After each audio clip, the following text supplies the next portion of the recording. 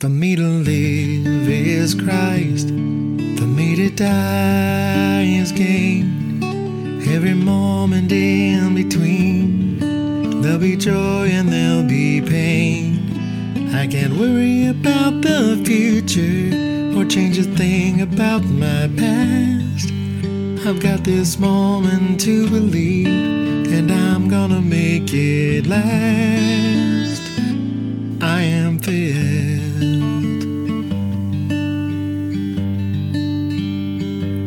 to be emptied.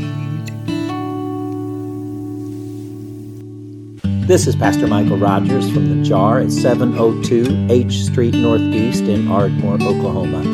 Thank you for listening to our broadcast today. Pray with me. Father, we are so excited about what you have shown us over the last week and how you have moved, even in the midst of tragedy and concern and fear. You have moved to show us things that we cannot wait to share. So we pray, God, that you would keep us from preaching Indiana fast today. That we would go an Oklahoma pace and take our time and help each person who hears this message to understand just what it means for them and how important it is for them to hear. So we just praise you, God, and thank you that you are here and that your word speaks true. So remove Carrie and I from this teaching. Let only your truth pass through our lips. Father, if there's anything that comes from us, no matter how witty or funny or smart it sounds, we pray that it's quickly forgotten. But if it is yours, if it rings with your truth and drips with your grace, God, then we pray it takes root in the heart of every person here, ourselves included, and that we are changed and transformed. We are made new by what you have shown us today. In Jesus' name, amen. Amen. Amen. All right, we have been on a mission to help you to understand the mission of The Jar. And so we started out talking to you about our core values, and they are three. And they spell JAR, makes it easy for you to remember. Joy, authenticity, and relationship. We believe that joy is a confidence that comes from knowing that God is in control no matter what our circumstances are. So we don't want to just be happy. Being happy is fleeting. Being happy is based on circumstances. But joy is based on the Lord and comes from our understanding of who he is and how he operates in our lives. And that allows us then to be our authentic, true selves in Christ, to have our identity in him, so that as we have a relationship with him and a relationship with the people around us, and even to some extent our own relationship with ourselves, we come to the saving knowledge of God's grace and his truth in equal measure as we learn how to operate in this world today until Jesus comes back and takes us home. And so that's the jar. And so we wanted you to know what that looked like for that jar to accomplish what God has given us to accomplish here in Ardmore. And so he wants us to fill that jar to be emptied. He'll fill the jar by himself. He doesn't need our help. He'll fill our jars. And then he allows us to help to empty it for others. But what we decided was the way for you to best understand what we're trying to get across is to have a list of questions you could ask to see where you are in your ability to be a disciple maker. There are a lot of churches out there that talk about being disciples. We want to talk about being disciple makers. I would love for us to get to the point where we stop counting baptisms and we start counting baptizers, where the people who are influencing the people around them are being asked to baptize them instead of us as preachers, so that I can say with Paul, we didn't baptize any of you except maybe this one family. The rest of you did the baptizing. All we did was give the truth. And that's what we are hoping to build here. So here are the questions, and they spell the word filled. Am I fervently pursuing my faith in God? Am I praying? Am I fasting? Am I reading? Am I doing the things that help me and feed myself? When a toddler is learning how to feed itself, we think of that as progress. But if a 26-year-old is still being fed by mom, it's probably not a good thing, right? That probably means there's some issues there.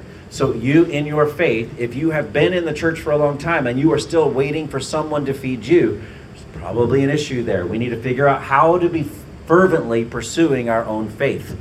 The second one is, am I invested completely in the mission that God's given us? Am I engaged in what God is doing? Am I giving to what God is doing? Am I growing as I learn what God is doing? And am I sharing what God is doing with the people around me? Then we asked, am I learning my unique shape, how God is uniquely shaping me? I have passions and talents and gifts and spiritual gifts that God has given to me personally so that I can be a certain member inside the body. And Paul tells us that we need all the members of the body in order for the body to function correctly. Some of them are going to be out there in the spotlight. Some of them are going to be easily seen. Many of them are going to be behind the scenes doing the work that God is asking them to do so that we can reach people for Jesus.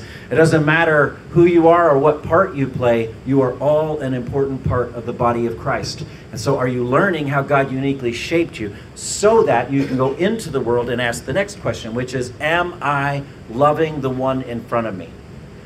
When Jesus says to love your neighbor as yourself, he doesn't mean to love the guy who's living next door. He means love the person in front of you. Whoever that is, love that person like Jesus would love them.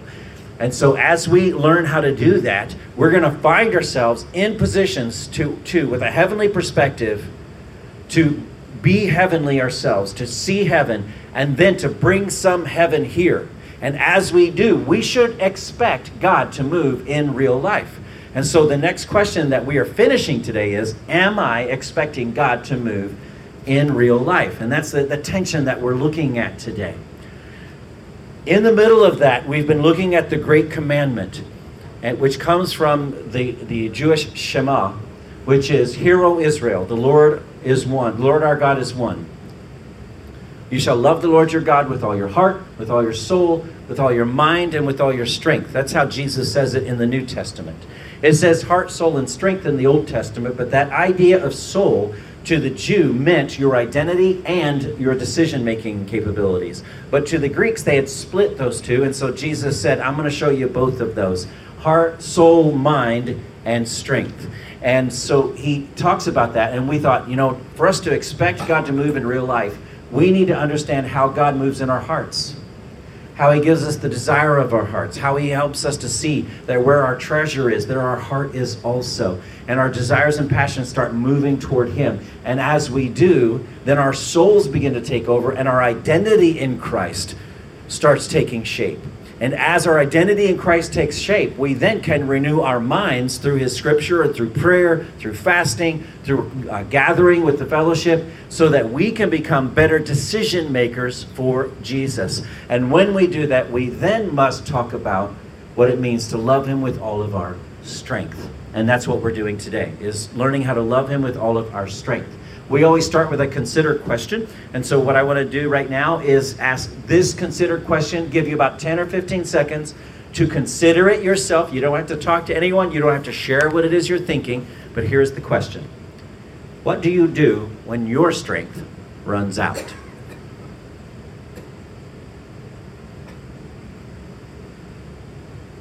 All right. So first, we want to start by describing what the word strength really means in this passage. Okay? So as we've seen again and again over the last 4 weeks, right? Having a closer look at each of these words has revealed aspects of the verse that you just cannot see in English. The word love, the word Lord, the word God, the word mind, the word soul. We've kind of been really digging into that. So looking at the Hebrew word strength, it's actually pronounced me'od, and it's the least common Hebrew word we would use for the word strength.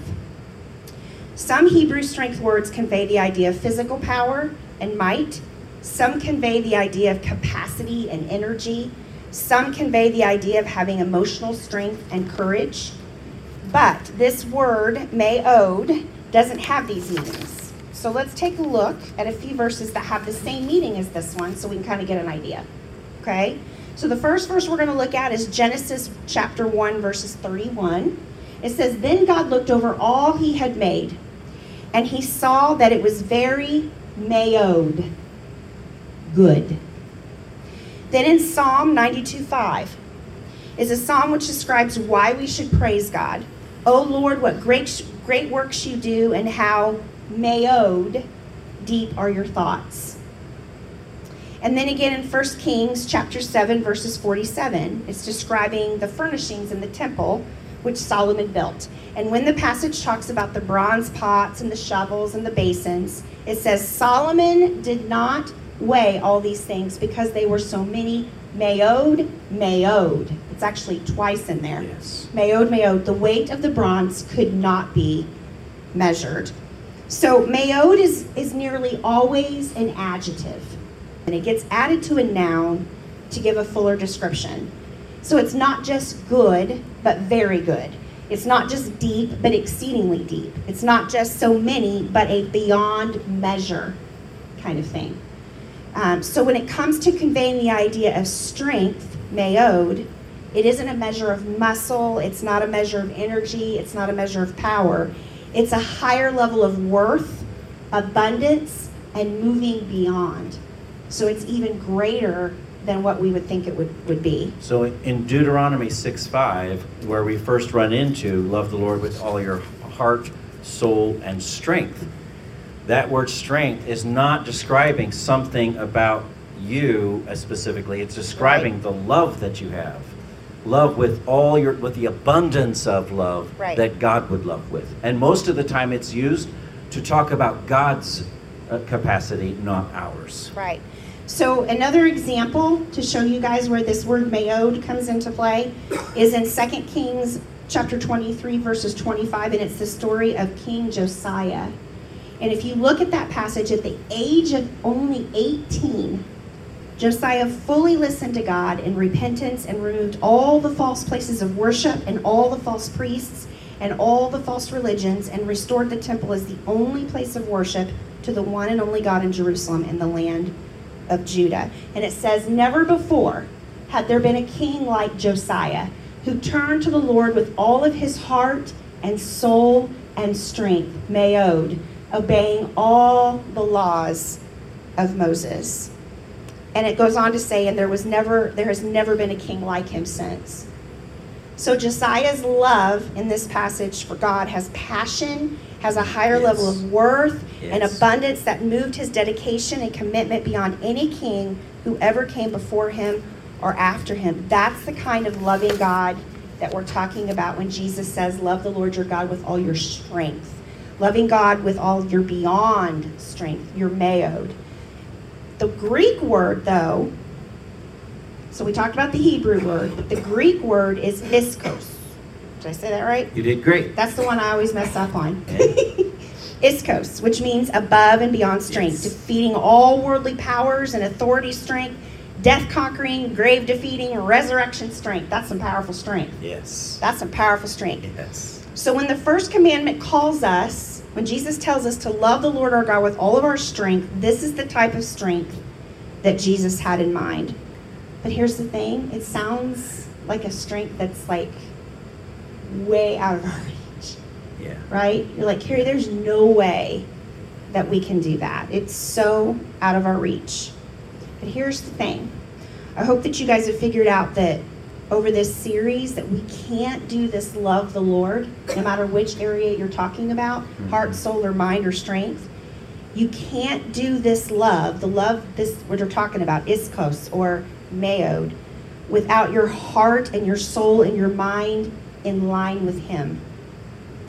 The change necessary to get your heart and souls and minds to accept this new paradigm, it's not natural for us. That's right. It's not natural. It's something supernatural that we're talking about here. It takes the Holy Spirit. Mm-hmm. It takes Him residing in us and living in us to give us this above beyond strength, because we as humans don't have the capability of doing that. Okay? But here's the thing. Don't give up hope. It is strength that is totally available and accessible to us if we ask God to give it to us. So Paul tells us about that in Ephesians chapter 6. Ephesians chapter 6, verses 10 through 11. And he says, a final word, this is Paul speaking, be strong in the Lord and in His mighty power. And that should be iskos. That's right, iskos. But it's the same as mayod. Put on all of God's armor so that you will be able to stand firm against all strategies of the devil. For we are not fighting against flesh and blood enemies, but against evil rulers and authorities of this unseen world, against mighty powers in this dark world, and against evil spirits in the heavenly places. Yes. Therefore, put on every piece of God's armor so you will be able to resist the enemy in the time of evil, and then after the battle, you will be standing firm. So be strong in the Lord, literally translated here means know that you are a recipient of the strength that has its source in the Lord. Yes. That's good stuff, y'all. It doesn't come from us. It comes from him. And that's what Paul is telling us. You have no strength in yourself. Well, you do, but it only goes so far, right? But only that which comes from God himself through the Holy Spirit. That is the source, for want of a better description. That is the source of your power. But knowing that there's a source of power and having access to that power are two separate issues, right? Yes. So look at our TVs. They have power. How do they have power? It's power backed by the system of power lines and cords. So the cords start here, they go up into the ceiling, they go out to the thing out here, they go out to the pole, and then you go all the way down into the power plant in Ardmore, right? So all that power and energy is of absolutely no benefit unless we do what? Plug it in. You got to plug in the TV. You got to plug in the TV. That TV can't work unless we plug it in. You can lay it next to the outlet, and it will have just as much power as if you had kept it in its box. That's right. You have to plug in order to receive the power. Now, God has made us amazing creatures. Yes. We have amazing resources ourselves, and we can often, even without God, do amazing things because of how he has made us. We were made in his image. But at some point, when we run out of our own strength, what do we rely on from there? How do we go on from there? And God says, look, you were never meant to be the power source. You were meant to be the power conduit. God provides his power in you and through you so that others can see his power in the world around you. You are filled by his power to be emptied for others. Well, and I love how Jesus ends it with strength. He doesn't start off with strength, right? Yes, right. He doesn't say, love the Lord your God with all your strength, heart, mind, soul. He puts strength as the last one. And that's on purpose. Because we've talked about love. We've talked about how we have to change our hearts and how we have to be available for that change. But sometimes it can be tough. It can be tough to change your heart. We've got to give it to him, right? Then we've learned about the soul and how the soul is basically your barometer. It's the thing that is your identity, but also leads you to Yes. back to Christ. Yes. And that desire to worship God and know he is who he is. And then we've talked about the mind and how we have to renew our minds every morning of every minute of every day. It has to be transfigured. And we have to constantly remind ourselves that our minds need to be renewed, that we need to change our thinking. Yes. And so when you look at those three things, that's a heavy load. Yes. What he said, there's packed a lot in that one sentence. Yes. And Jesus is asking us that he's commanding us to do these things, and it's very hard. And so he ends with this word mayod. He ends with this is a strength that only I can give you. Right. You can't love me with your mind and your soul and your heart unless you let me give you the strength to do it. And so he's basically saying, don't worry. Don't freak out. I know you're not going to be able to do this on your own. This commandment I've given you, but I'm going to give you my spirit living within you if you believe in me to give you the power to do those three things. Amen. Amen. Amen. And I've talked to you in this series about what it feels like to be so filled up that you're filled to the brim. And you've been in science class and done that experiment where you keep adding drops of water and it goes above the top of the glass and the surface tension of the water keeps it in there. But what this word is talking about is that you stop putting drips and you just pour a great big pitcher right into that and it just splashes all over everything. It's a good measure, pressed down, shaken up, and spilling over to everyone else. And so the abundance of your resources comes from the fact that the filling came from God in the first place. So it's not your strength spilling over. It's His strength spilling over in your life.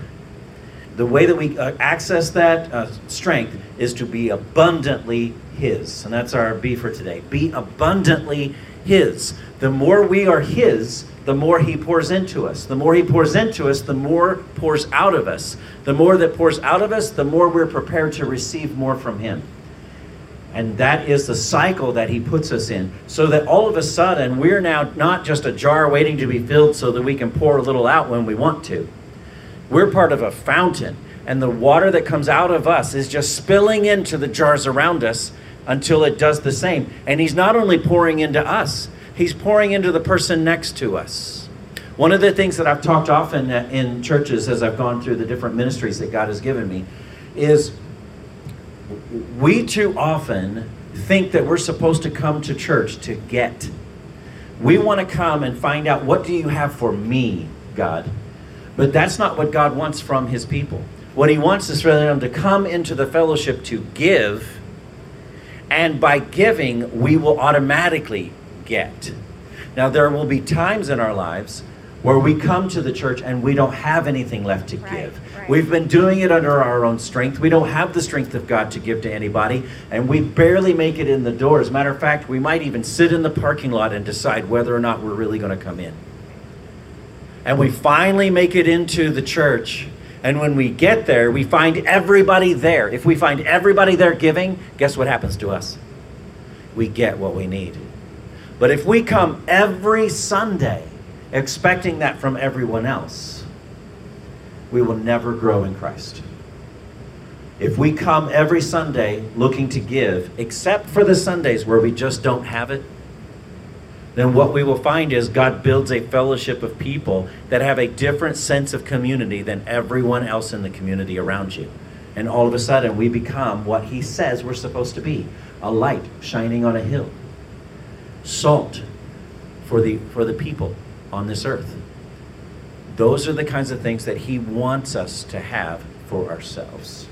So. And I love how much God loves us, that He, like Paul said, He gives us that strength. Mm-hmm. The other thing, too, is that in this culture that we're in, especially in this country, it's all about do it on your own, be independent. Yes. Pull yourself up by your bootstraps. You know, and there's some good things to that. But at the same time, we get so focused on, I've got to do it all by myself, that we forget that we don't have to do it by ourselves. Yeah. He's the one that gives us that strength if we just ask Him for it. And it's not just a physical strength. It's not just a mental strength. It's a strength beyond all measure. Mm-hmm. When I said defeating world powers, defeating, conquering strength, like resurrection strength. I have resurrection power living inside of me. Yes. He gave that to me as a gift, right? So that we don't have to do this world all by ourselves. That's why He gave this to us. Now, the issue that we have is too often we turn that into opportunities for shame. We turn that into, man, if I have that much power in me, think about how much I should be doing for God. And we start filling ourselves up with things to do for God instead of letting God do them through us. And we will inevitably burn out. And when we do, we fail. And when we fail, we feel guilty. And when we feel guilty, we tend towards shame. The difference between guilt and shame is guilt says, I've done something wrong. Shame says, there's something wrong with me.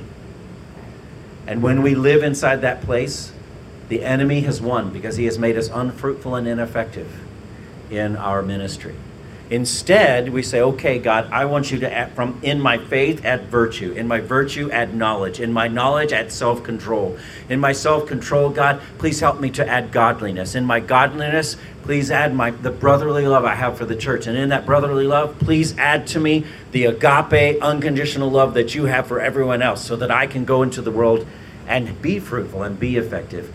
I don't have to do this by myself because you have forgiven me for the times I've fallen short. I hope you guys see that what basically God has done is given us, in that one verse, has given us a foundation. Yes. Right? The foundation helps us figure out what the more visible action should be.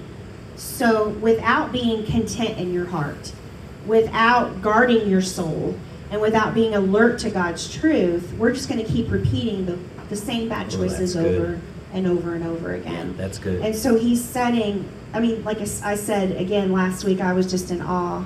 I told Michael, I was like, this one sentence, I've heard it my whole life since I was a little kid, but I had no idea how much was in that one commandment. I mean, it was just packed full, and I've really enjoyed this study, and I hope you guys have too.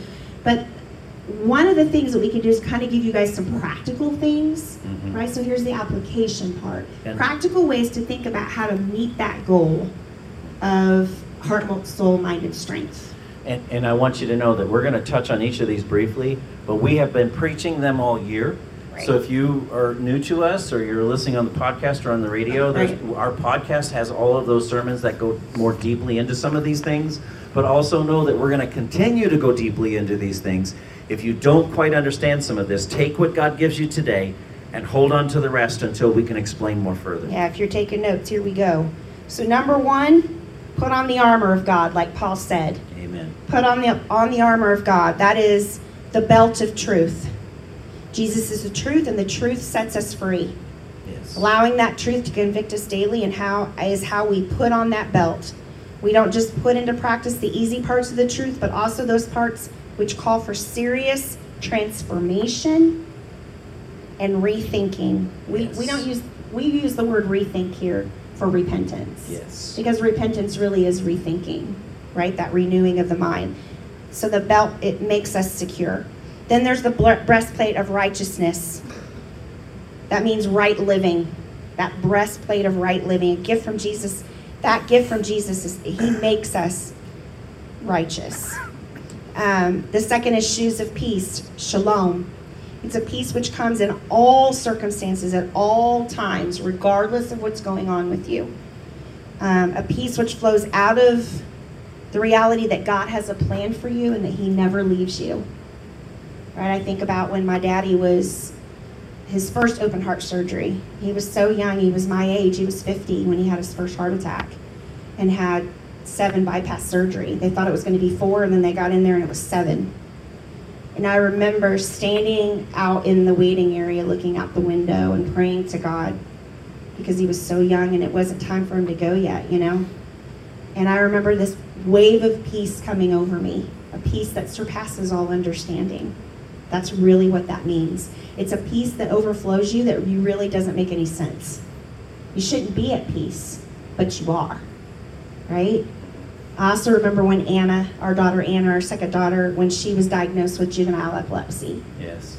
And the fear that I had that she may never outgrow that. And I remember praying to God and giving it to him, and finally this wave of peace just came over me. Like, it's going to be okay. No matter the outcome, I've got her. She's my baby first, and I'm going to take care of her. That's the peace that we're talking about that surpasses all understanding. Put on those shoes of peace. The shield of faith. Faith is the heart of our relationship with Jesus. Faith is what we believe, and we believe in all the promises that we hold firm to those. Whatever God promised to us, he's going to come through.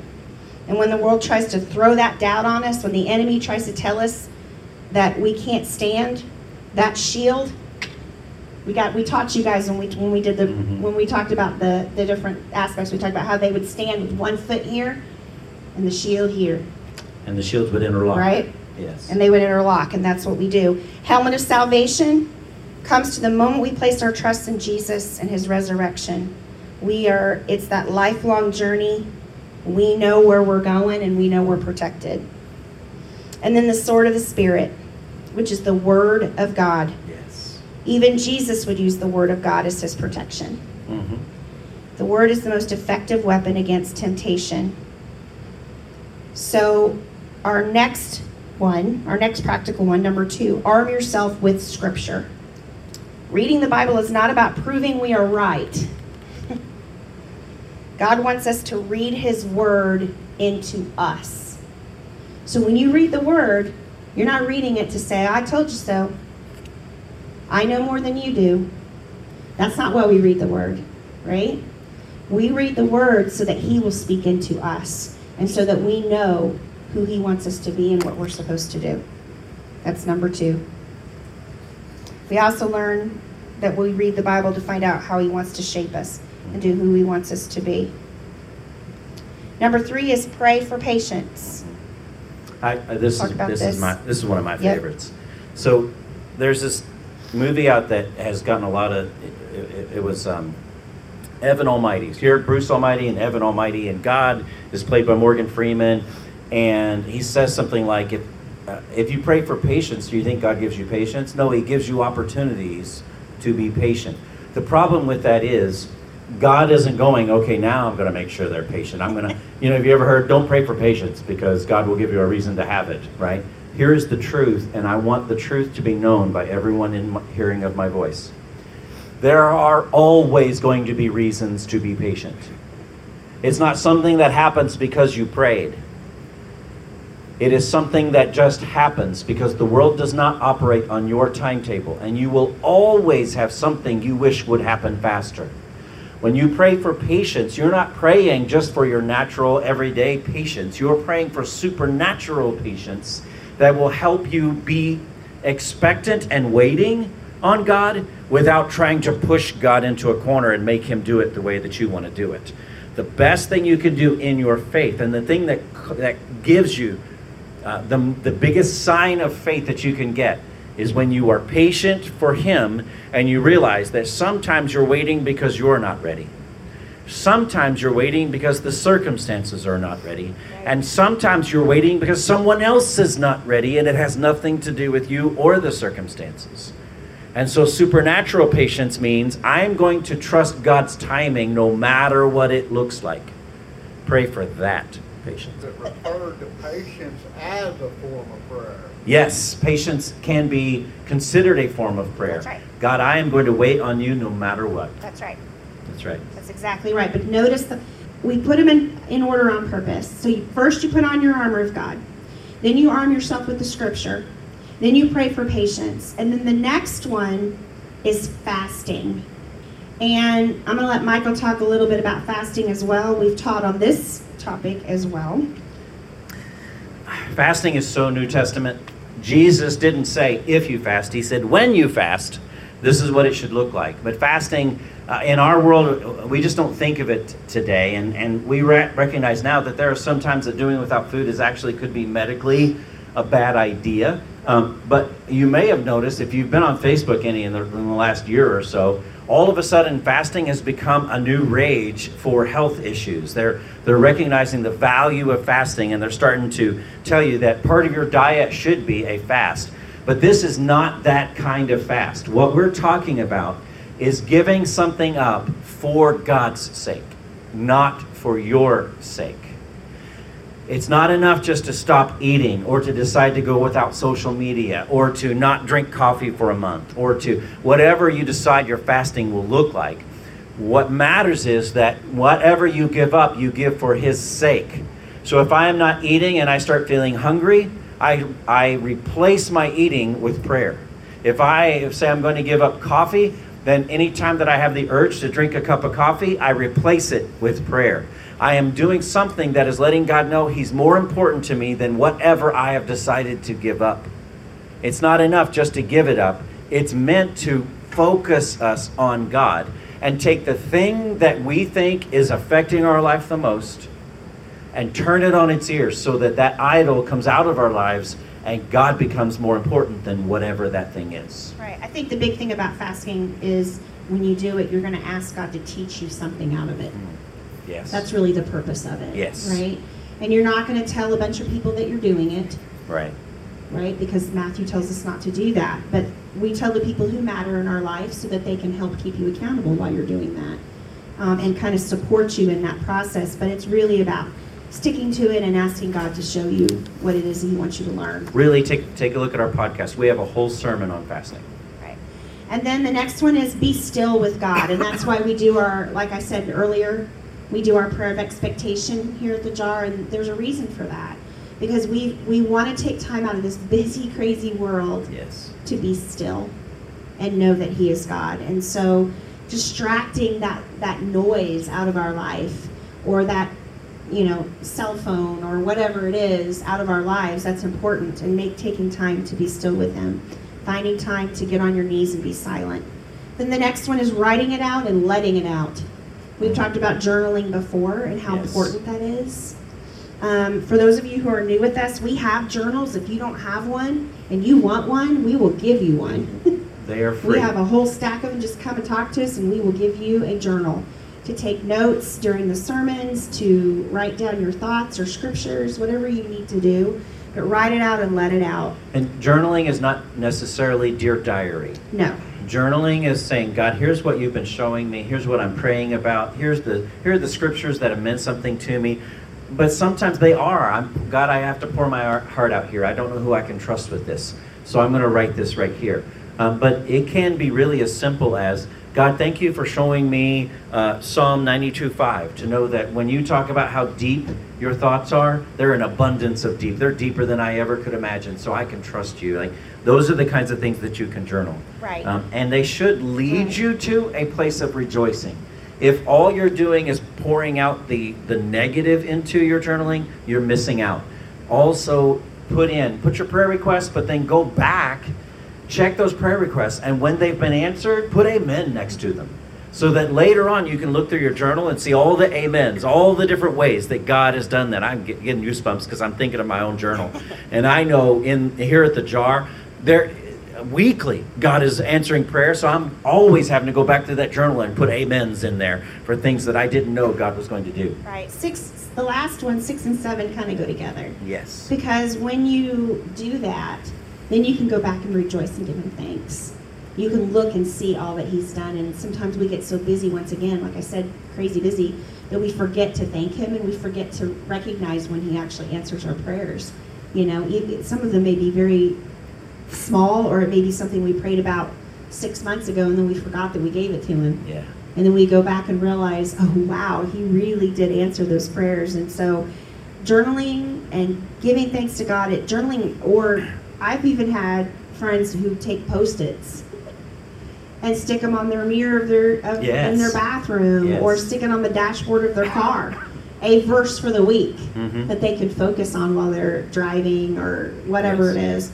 But journaling or writing those things down, it helps us to remember what God has already done, praise him for his deeds, but it also helps me believe that what he's going to do it again. Yes. So when we start doubting, we can look back and go, my God is faithful. Yes. And he's going to answer all of my, he's going to answer my needs, and he's going to give me my strength that I need. Yes. So those are the 7 practical steps. So here's what we thought, is we're at the end of this version. So next week we're going to start talking about what it looks like to be a disciple maker. The last question is, am I discipling someone? That if you're a disciple maker, that should be a question you're answering all the time. Am I discipling someone? But we want to just kind of wrap up this whole series. And the best way to do that is with the story of Josiah. We mentioned him earlier. And I got to stand for this because I'm going to get excited. We're going to be in 2 Kings, if you guys want to turn to that. 2 Kings. You can turn to it. I'm going to use the ESV because of the way that it words some things, so it would show differently. But it's from 2 Kings. I'm going to talk about 21:19 through 22 and 23. I promise it's only going to take me about 5 minutes. But what I want you to see is that God uses Josiah to show us what it looks like to build the things we've been talking about. Our heart, our soul, our mind, and our strength, so that we can be fully devoted to God, to be abundantly his. So here's the story. The people of Israel were split into 2 kingdoms because they couldn't decide who was going to be king, after God told them they shouldn't have a king anyway because he should be their king. And so now they're a mess. And one of the groups was Israel, and it had more tribes in it. And then there was one that was Judah that had fewer tribes in it. And there was a king named Ammon of the kingdom of Judah, and he was evil. And he led the people into idolatry. He led them into all of these terrible things. It was so bad that some of the leaders finally decided to conspire to assassinate him. And when they do, the people are so evil, they assassinate the conspirators. And they put Ammon's son on the throne when he's very young.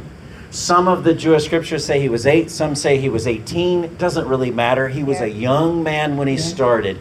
And they put him on the throne so that nothing would change. Now the same story is told in 2 Chronicles. And we learn there that the minute Josiah gets into the kingship, he starts making changes. Okay? And as he's making changes, one of the things he wants to do is he wants to build the temple. And so in chapter 22, he tells his high priest Hilkiah to go to the temple. Now, they have a high priest. His name is Hilkiah. He is important in the land, but the temple has been laying dormant for many, many years by this time. So much so that as they go and start fixing the temple, Hilkiah stumbles upon a book. It's like, hey, there's this book over here, and I'm reading it, and it is blowing my mind. What should we do? And he's like, well, we should show Josiah the king.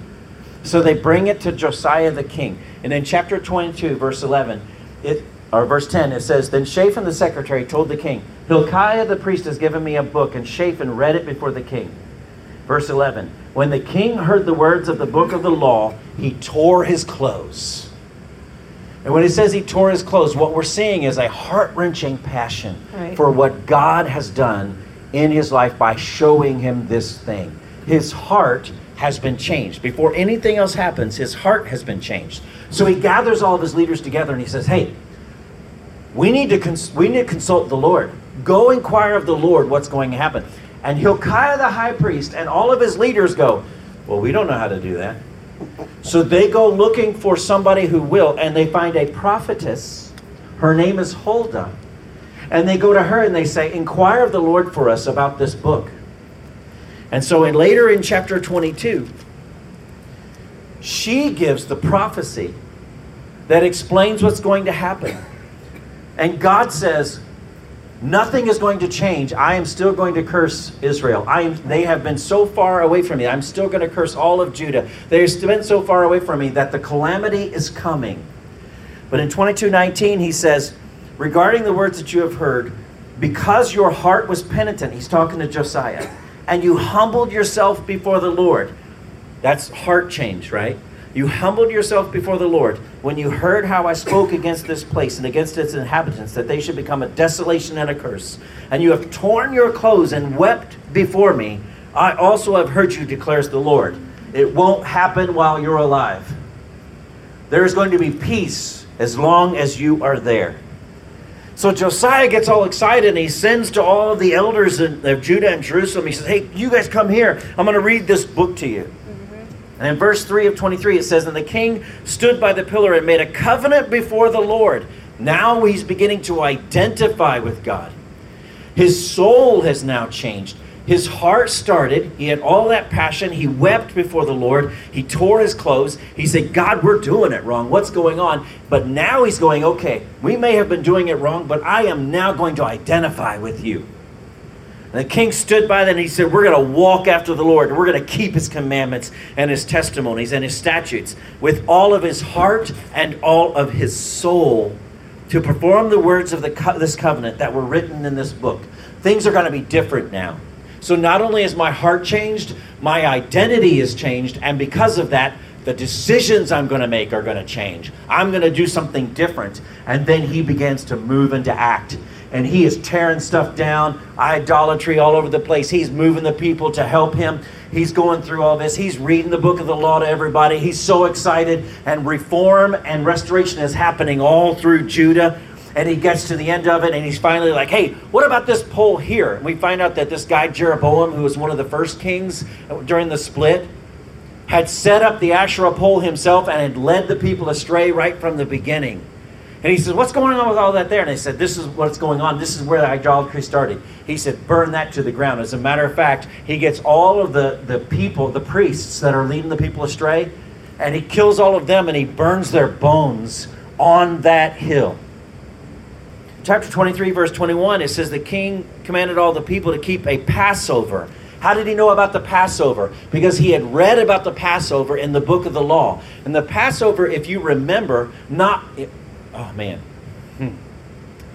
Passover is the reminder that God had freed the Israelites from Egypt and brought them across the Red Sea, parted the Red Sea, killed all the firstborns of the Egyptians, parted the Red Sea, and moved them toward the Promised Land. And the Passover is a reminder that they put blood on their lintels, or the doors, so that the death angel would pass by, so that they would know that this sacrifice was about freedom. That Passover had not been celebrated. Listen to this.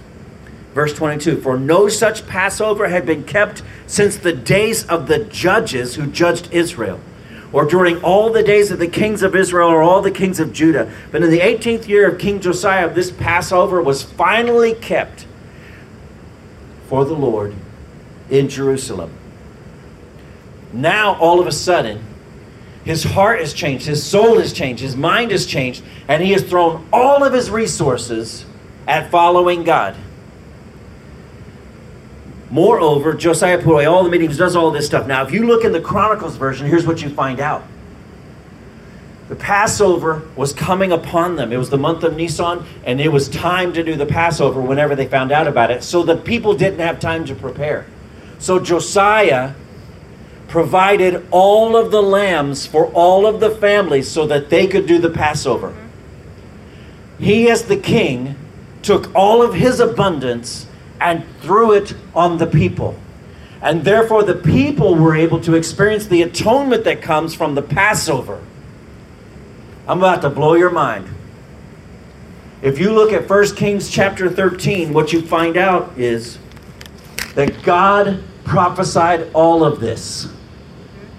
When Jeroboam was putting the Asherah pole up, God sent a prophet, and the prophet said, O altar, altar, thus says the Lord, behold, a son shall be born to the house of David, Josiah by name, and he shall sacrifice on you the priests of the high places who make offerings on you, and human bones shall be burned on you. This was a fulfillment of a prophecy of God when they started the idolatry back then. And what came out of it? A man who was after the heart of God, with his heart, his soul, his mind, and his strength, and who provided the lambs for the Passover. Josiah means the Lord saves. It is a derivative of Joshua, which in the Jewish is Yeshua, and in the Greek is Jesus. And Jesus is the one who came and made communion out of Passover. He is the one who came and he provided the lamb for all of the families.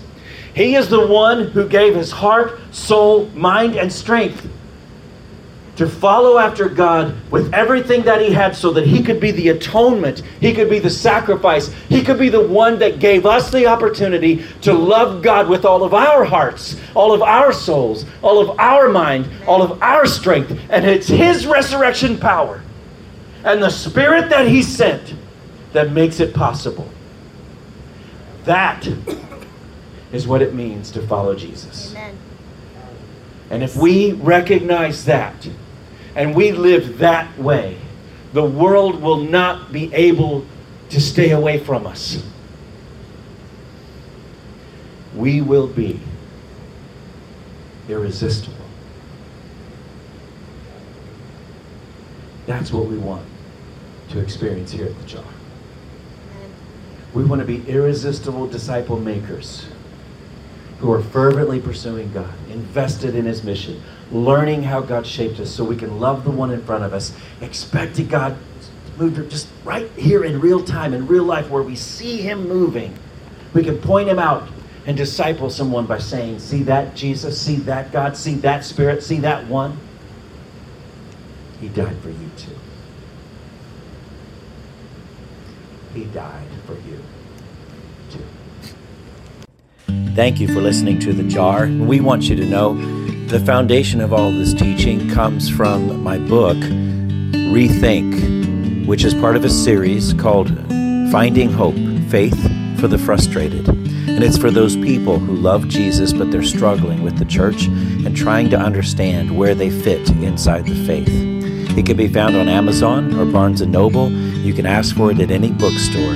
We ask that you would think about buying a copy and exploring further what it means to rethink your faith and follow Jesus with all of your heart, all of your soul, all of your mind, and all of your strength.